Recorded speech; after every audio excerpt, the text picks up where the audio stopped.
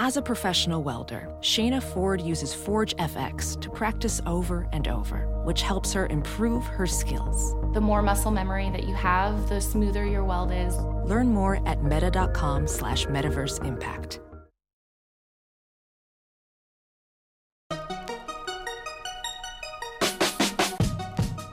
Welcome to the Tech Meme Ride Home for Tuesday, December 11th, 2018. I'm Brian McCullough. Today, Mr. Pichai went to Washington. Another bug prompts Google to kill Google Plus even sooner. Keurig for beer makes no sense. And Doom turns 25. Here's what you missed today in the world of tech. We all knew that Google was killing Google Plus because of that big exploit it discovered recently, but now we know they're shutting it down even sooner. Why, pray tell? Well, Google found another bug. Quoting VentureBeat, after discovering another security issue potentially impacting 52.5 million users, Google today announced that the consumer version of Google Plus will be shutting down 4 months sooner, in April 2019 instead of August 2019. Furthermore, Google will shut down all Google Plus APIs within the next 90 days. While we recognize there are implications for developers, we want to ensure the protection of our users, said David Thacker, G Suite Vice President of Product, end quote. Apparently, this new bug was introduced just in November, and it affected the Google Plus API. The company says that no third party exploited this bug, and they have zero evidence that app developers were even aware it existed during the 6 days that it did exist. The bug was introduced, detected, and remedied all in the course of a week, Google says. So no harm, no foul, right? Well, first of all, GDPR is now in effect, and there can be fines and consequences if Google wasn't properly conscientious. And second, Google CEO Sundar Pichai testified before the House Judiciary Committee today.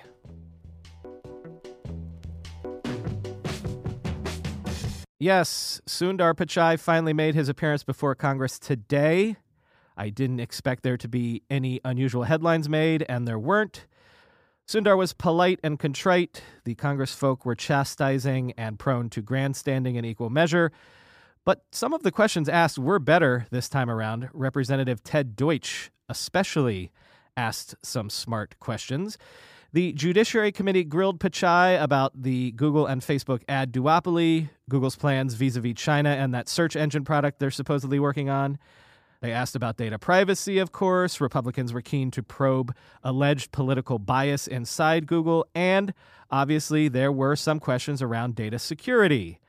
Some highlights from Pichai's prepared remarks. He said, quote, I'm incredibly proud of what Google does to empower people around the world, especially here in the U.S., and we support federal privacy legislation and proposed a legislative framework for privacy earlier this year. And I lead this company without political bias and work to ensure that our products continue to operate that way. And finally, quote, as an American company, we cherish the values and freedoms that have allowed us to grow and serve so many users. I am proud to say we do work and will continue to work with the government to keep our country safe and secure.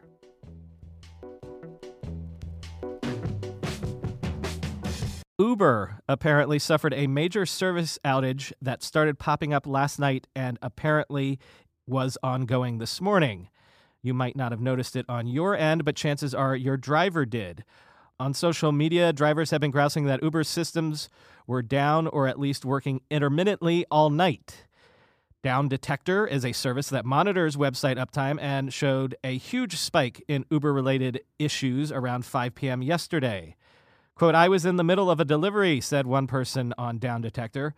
Went to pick up the order and couldn't pull the address up for delivery. I called support number and was on hold for 20 minutes. Never got help.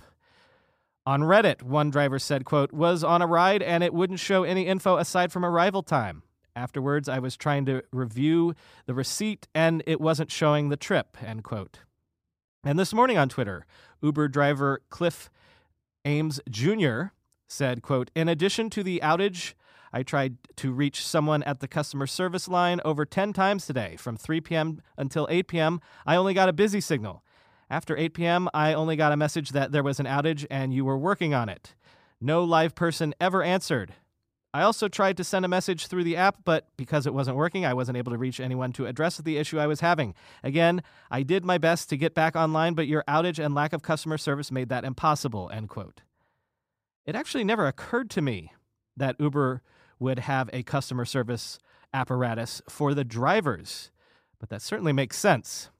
No word from Uber about this outage, at least at the time of this recording. Milestone alert. According to Pew Research, in a recent study, 1 in 5 U.S. adults said they frequently get their news from social media, surpassing the number who frequently report getting their news from print for the very first time. Only 16% of adults say they get their news from print, while 20% report relying on social media. Radio still comes in at 26% in terms of how people get their news. News websites come in at 33% and 49% from television. But it is notable that the number of people getting their news from television shows the biggest drop. 57% reported they got their news from television only 2 years ago. This apparently is why, quote, news diets differ drastically for younger and older Americans. Age gaps that have long been notable have now widened substantially, with those 65 and older 5 times as likely as 18 to 29-year-olds to often get news from TV.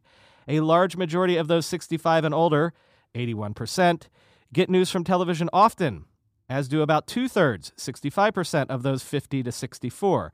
Far fewer younger Americans are turning to television news, however. Only 16% of those 18 to 29 and 36% of those 30 to 49 get news often from television. The age divide is nearly as large for social media, but in the other direction. Those 18 to 29 are about 4 times as likely to often get their news from there as those 65 and older. Print's popularity only persists among those 65 and older. Among the oldest age group, about 4 in 10, or 39%, get news from print often, but no more than 18% of any other age group do.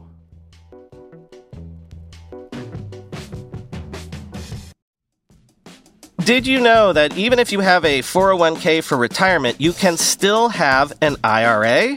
Robinhood has the only IRA that gives you a 3% boost on every dollar you contribute when you subscribe to Robinhood Gold. But get this, now through April 30th, Robinhood is even boosting every single dollar you transfer in from other retirement accounts with a 3% match. That's right, no cap on the 3% match. Robinhood Gold gets you the most for your retirement thanks to their IRA with a 3% match. This offer is good through April 30th. Get started at Robinhood.com/boost. Subscription fees apply. And now for some legal info. Claim as of Q1 2024 validated by Radius Global Market Research. Investing involves risk, including loss. Limitations apply to IRAs and 401ks. 3% match requires Robinhood Gold for 1 year from the date of first 3% match. Must keep Robinhood IRA for 5 years. The 3% matching on transfers is subject to specific terms and conditions. Robinhood IRA available to U.S. customers in good standing. When you go through airport security, there's one line where the TSA agent checks your ID and another line where a machine scans your bag. The same thing happens in enterprise security, but instead of passengers and luggage, it's end users and their devices. These days, most companies are pretty good at the first part of the equation where they check user identity, but user devices can roll right through authentication without getting inspected at all. In fact, 47% of companies allow unmanaged, untrusted devices to access their data. That means an employee can log in from a laptop that's had its firewall turned off and hasn't been updated in 6 months, or worse, that laptop might belong to a bad actor using employee credentials. Kolide finally solves the device trust problem. Kolide ensures that no device can log into your Okta-protected apps unless it passes your security checks. Plus, you can use Kolide on devices without MDM, like your Linux fleet, contractor devices, and every BYOD phone and laptop in your company. Visit Kolide.com/ride to watch a demo and see how it works. That's KOLIDE.com/ride. Some news about funding rounds that will allow me to talk about a couple of interesting startups. Plaid makes tools which lets other apps connect to user bank accounts. So if you use Venmo, Robinhood, a whole slew of popular money apps, Plaid is the company working in the background to connect to your bank and keep the money flowing. Plaid just announced that it has raised a $250 million Series C round at a $2.65 billion valuation.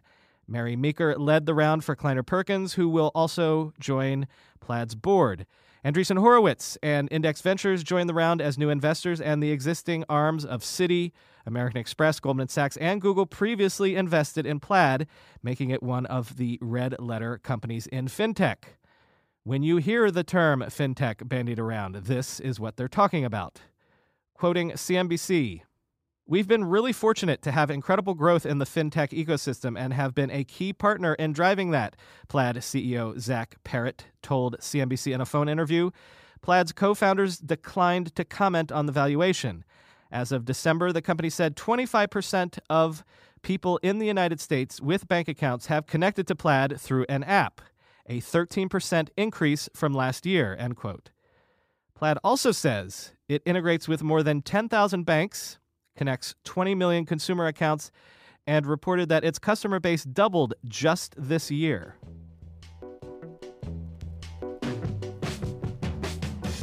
And used car marketplace Vroom has raised $146 million for a Series G round led by auto retailer AutoNation.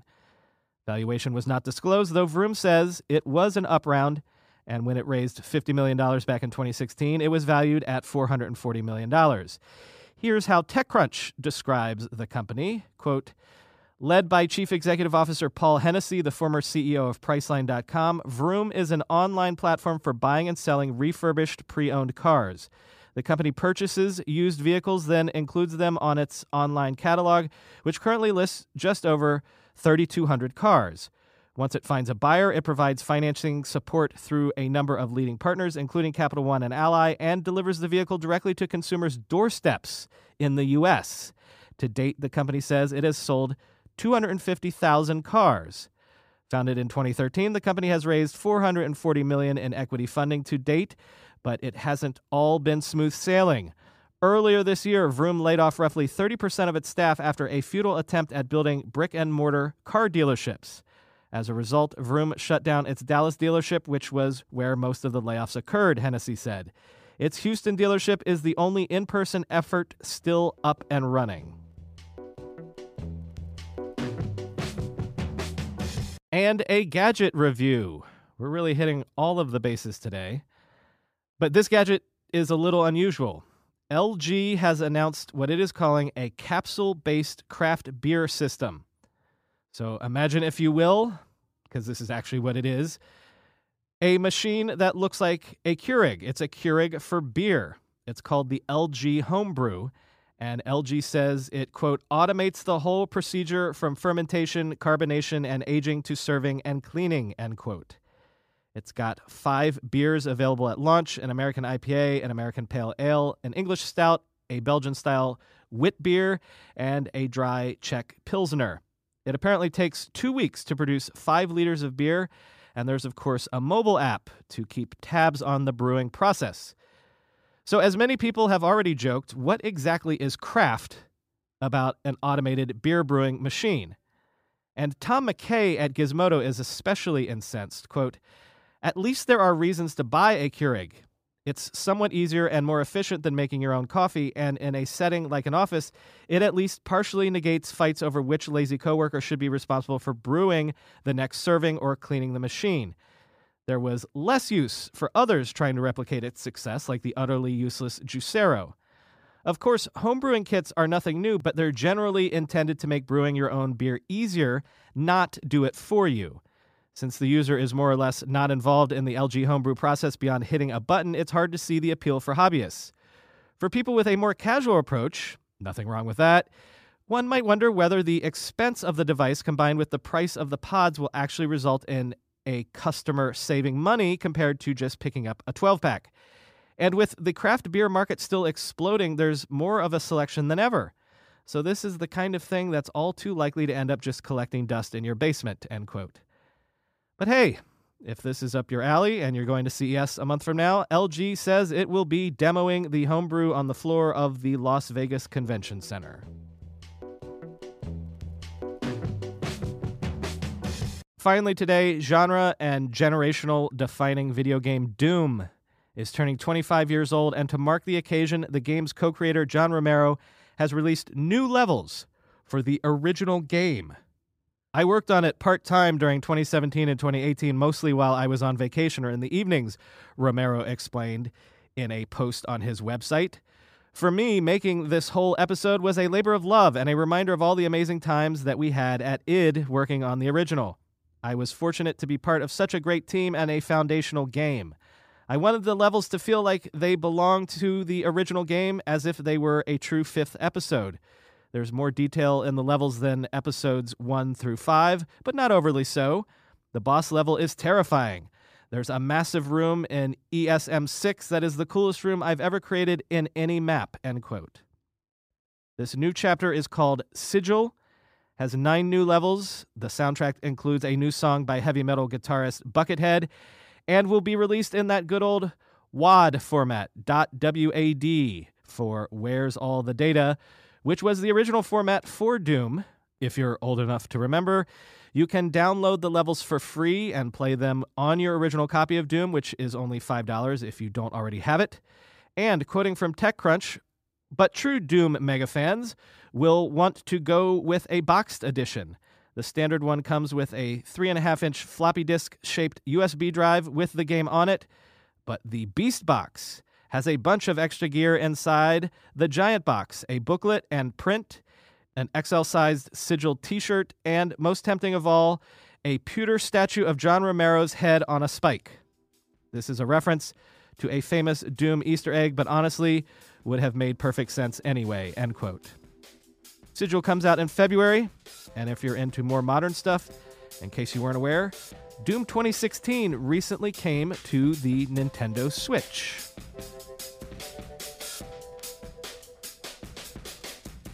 That's all for today. FYI, on Apple Podcasts, nay, iTunes, the Tech Meme Ride Home is sitting at 296 reviews, and you know how my OCD kicks in around round numbers. If you've never rated or reviewed the podcast yet, now's your chance to get us to 300 reviews. Screenshot it if you do. I'll try to figure out who actually did the 300th review, and I'll happily give you a shout out. Talk to you tomorrow.